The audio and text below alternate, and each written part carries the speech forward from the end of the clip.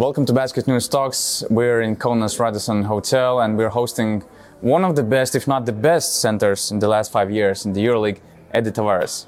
Welcome. Thank you. Edi, by the way, we see that you're active on social media and you're also active on Basket News social media channels. Thanks a lot for that. And we saw that you were active tweeting about football.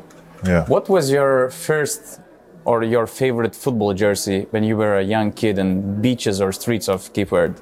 I think Portugal. I always follow Portugal, and I think my idol is Cristiano Ronaldo. So I think in Cape Verde we only watch first league. We watch the Portuguese league, and then the other league like a Spanish league or Premier League. But we always watch a Portuguese league. So it was Ronaldo on the back of your jersey. Yeah, Ronaldo. Yeah. Okay, give us a picture of Madrid's team bus, locker room, dining room. If France beats Morocco tonight and faces Argentina in the finals, having 4 French players and 1 Argentinian, who is the biggest trash talker among those guys? And what do you expect before the FIFA World Cup final game? The most big, I think the most is Mario. Mario always talking about. But his team already lost. So his team already lost. He already lost, but he's still talking. He's still talking about football. Still talking about everything. So I think we always go with the French team. We go with the French team now because the four guys who speak French. They are from France. So I think for us to see the game, but Portugal is not there. So I just want to watch the game and trying to watch the best football I can. Gabi Deck, is he aggressive towards defending the pride of Argentina national team? No, Gabi didn't come because he want to stay at home and watch the final. So he didn't come. Gabi always happy with Argentina, so he gotta be super happy now at home. Yeah, Gabi would have more support if he had another Argentinian player or Real Madrid team. I'm talking about Facundo Campasso, and of course, when this interview will be published, probably we will know where he's playing. But let's imagine the hypothetical situation. You're the last on the phone call, on a phone conversation with Facundo Campasso, and he wants to speak with you. What would be your main pitch trying to convince him to come to Madrid and to rejoin forces with you? I don't know. He know everything already, so he was in Madrid first than me, so it's a pleasure for me to play with him. So if he come, it's gonna be good for us to help us win the game. So he's a great guy. I think he know the house pretty well, so he know everything. So I don't have to tell him nothing. Would you bring any warm memories or nostalgic memories, to soften his heart in this decision? What was your best time with Facundo, just in general?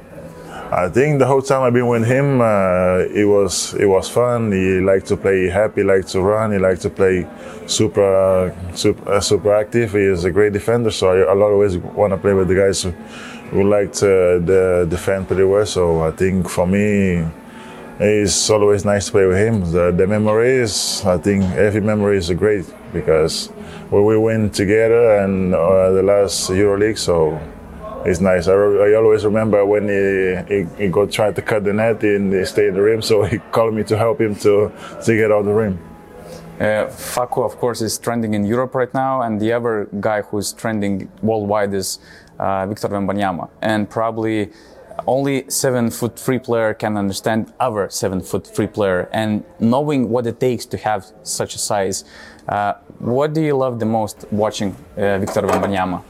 I love the most. He can put ball on the floor. He can come with the ball like full court. He can dribble the ball. He can shoot. I think the most I like, he's not scared to play. He's not scared to try anything. With the 7'3", he can do whatever he want. He look like he's not scared. He look like he want to show every time. He can be the best.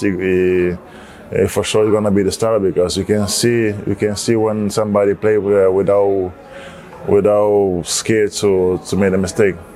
I rewatched your last season game against Asvel, and I remember that both you guys started.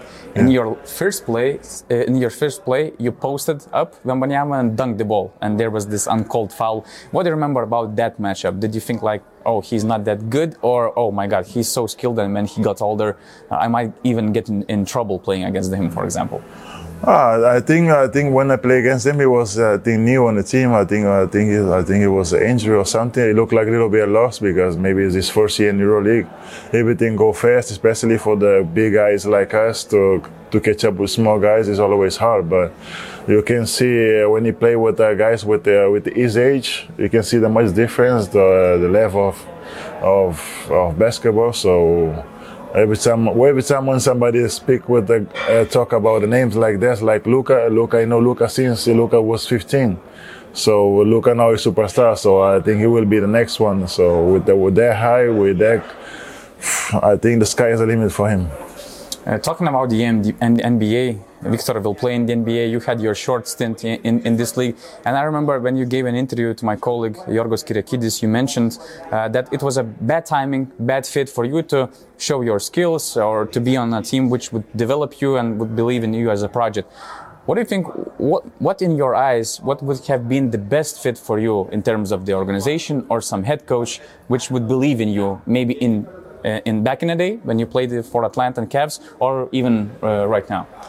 I think I have just bad luck because when I was in Atlanta have one of the best team in NBA. They get on the playoff every season, but I think it was a bad luck for me because the coach didn't wanna give me the trust to give me minutes, to get comfortable with playing NBA minutes, to play the NBA games. So I always practice and try to do my best to get some minutes, to try to do my best. So it was hard, but I think if it now was the NBA, I will never be the player I am today. So that make me more strong mentally. That make me more hungry to work and to try to progress. And in Cleveland, I have the luck, I have the trust of everybody to play, but I get injury. So I didn't play enough minutes. But after that, Kyrie even leave. So the whole organization changed. So I get a chance to come to Madrid to step back a little bit and come and play a lot of minutes and be on a team like close to NBA level. Do you see like NBA player which is your type of player who is successful and maybe you're thinking like, oh, I could be in his place. I mean, I could fit that team or that head coach?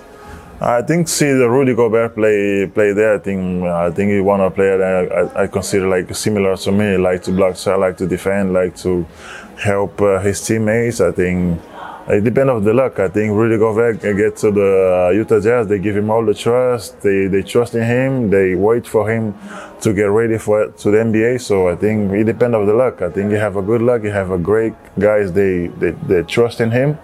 That's why he's so successful now. In 18 years, only one center became the MVP of the EuroLeague. And it was Jan Veselin. Actually, he played also as a 4 under Željko Obradović in Fenerbahce. Does it say that maybe centers in the EuroLeague, they don't get enough recognition as maybe they should? What do you think about it as a center who actually made all EuroLeague team 3 years in a row, which only Vasilije Micic did in the last 3 years? Yeah. I think it's hard because the ball is in the point guard hands every time. So I try to do my best when I get the ball, trying to finish. But I think the league is changing a lot. Everybody's want to shoot the three. Nobody want to stay patient and get the ball inside and work and get the ball inside and pass outside and play a little bit more position. So I think it's getting more faster and faster. So. It depends on the team. So sometimes I get the ball inside. Sometimes I don't get it. But I think the most important for me is the defense, is the rebound. They always expect that for the big guys to block shot and get the rebound and trying to help team win. So for me to score is not easy because it's not. I think the basketball been changing a lot, so it's hard. Real Madrid wins the EuroLeague this season if. Can you extend the sentence? If we play defense together and we share the ball. The last question, let's imagine after you retire, you're coming back home to Cape Verde. You see some kids also wearing Tavares jersey, but still the boys, the young generation is still not has much to do with basketball. You have basketball camp and you have this single film session where you can show random basketball game, random team, or random players, highlights of basketball, to spark the love for the game of basketball to young children of Cape Verde? What do you put on the TV? What do you put on screen to show them and try to spark that love? I think not NBA. I think the EuroLeague is the best basketball you can show to the kids, to learn the fundamental, to learn how to play as a team, to learn how to defense, to know how to be passionate about the game. Like in Žalgiris, if you see the arena, everybody's love basketball, love the crowd. But NBA, you don't feel that. It's only in the playoffs. So for me, it's EuroLeague 100% to show them on the TV, so how beautiful basketball is. Do you have any particular game in your mind which you could put on TV? It's a lot of Does it games. have to be Real Madrid or any other team? I think it has to be Final Four. Final Four is always a great game to watch. So I think for me, watch the Final Four is always fun. It's always competitive, because you know if you lose, you go home. So it's gonna be always a great game, always a tactical game, always mind game. So it's always gonna be a nice game to watch. I wish you that game will be the upcoming EuroLeague Final Four in Kaunas and Real Madrid and Tavares playing the main role. Thanks a lot, Edi Tavares. Thank you.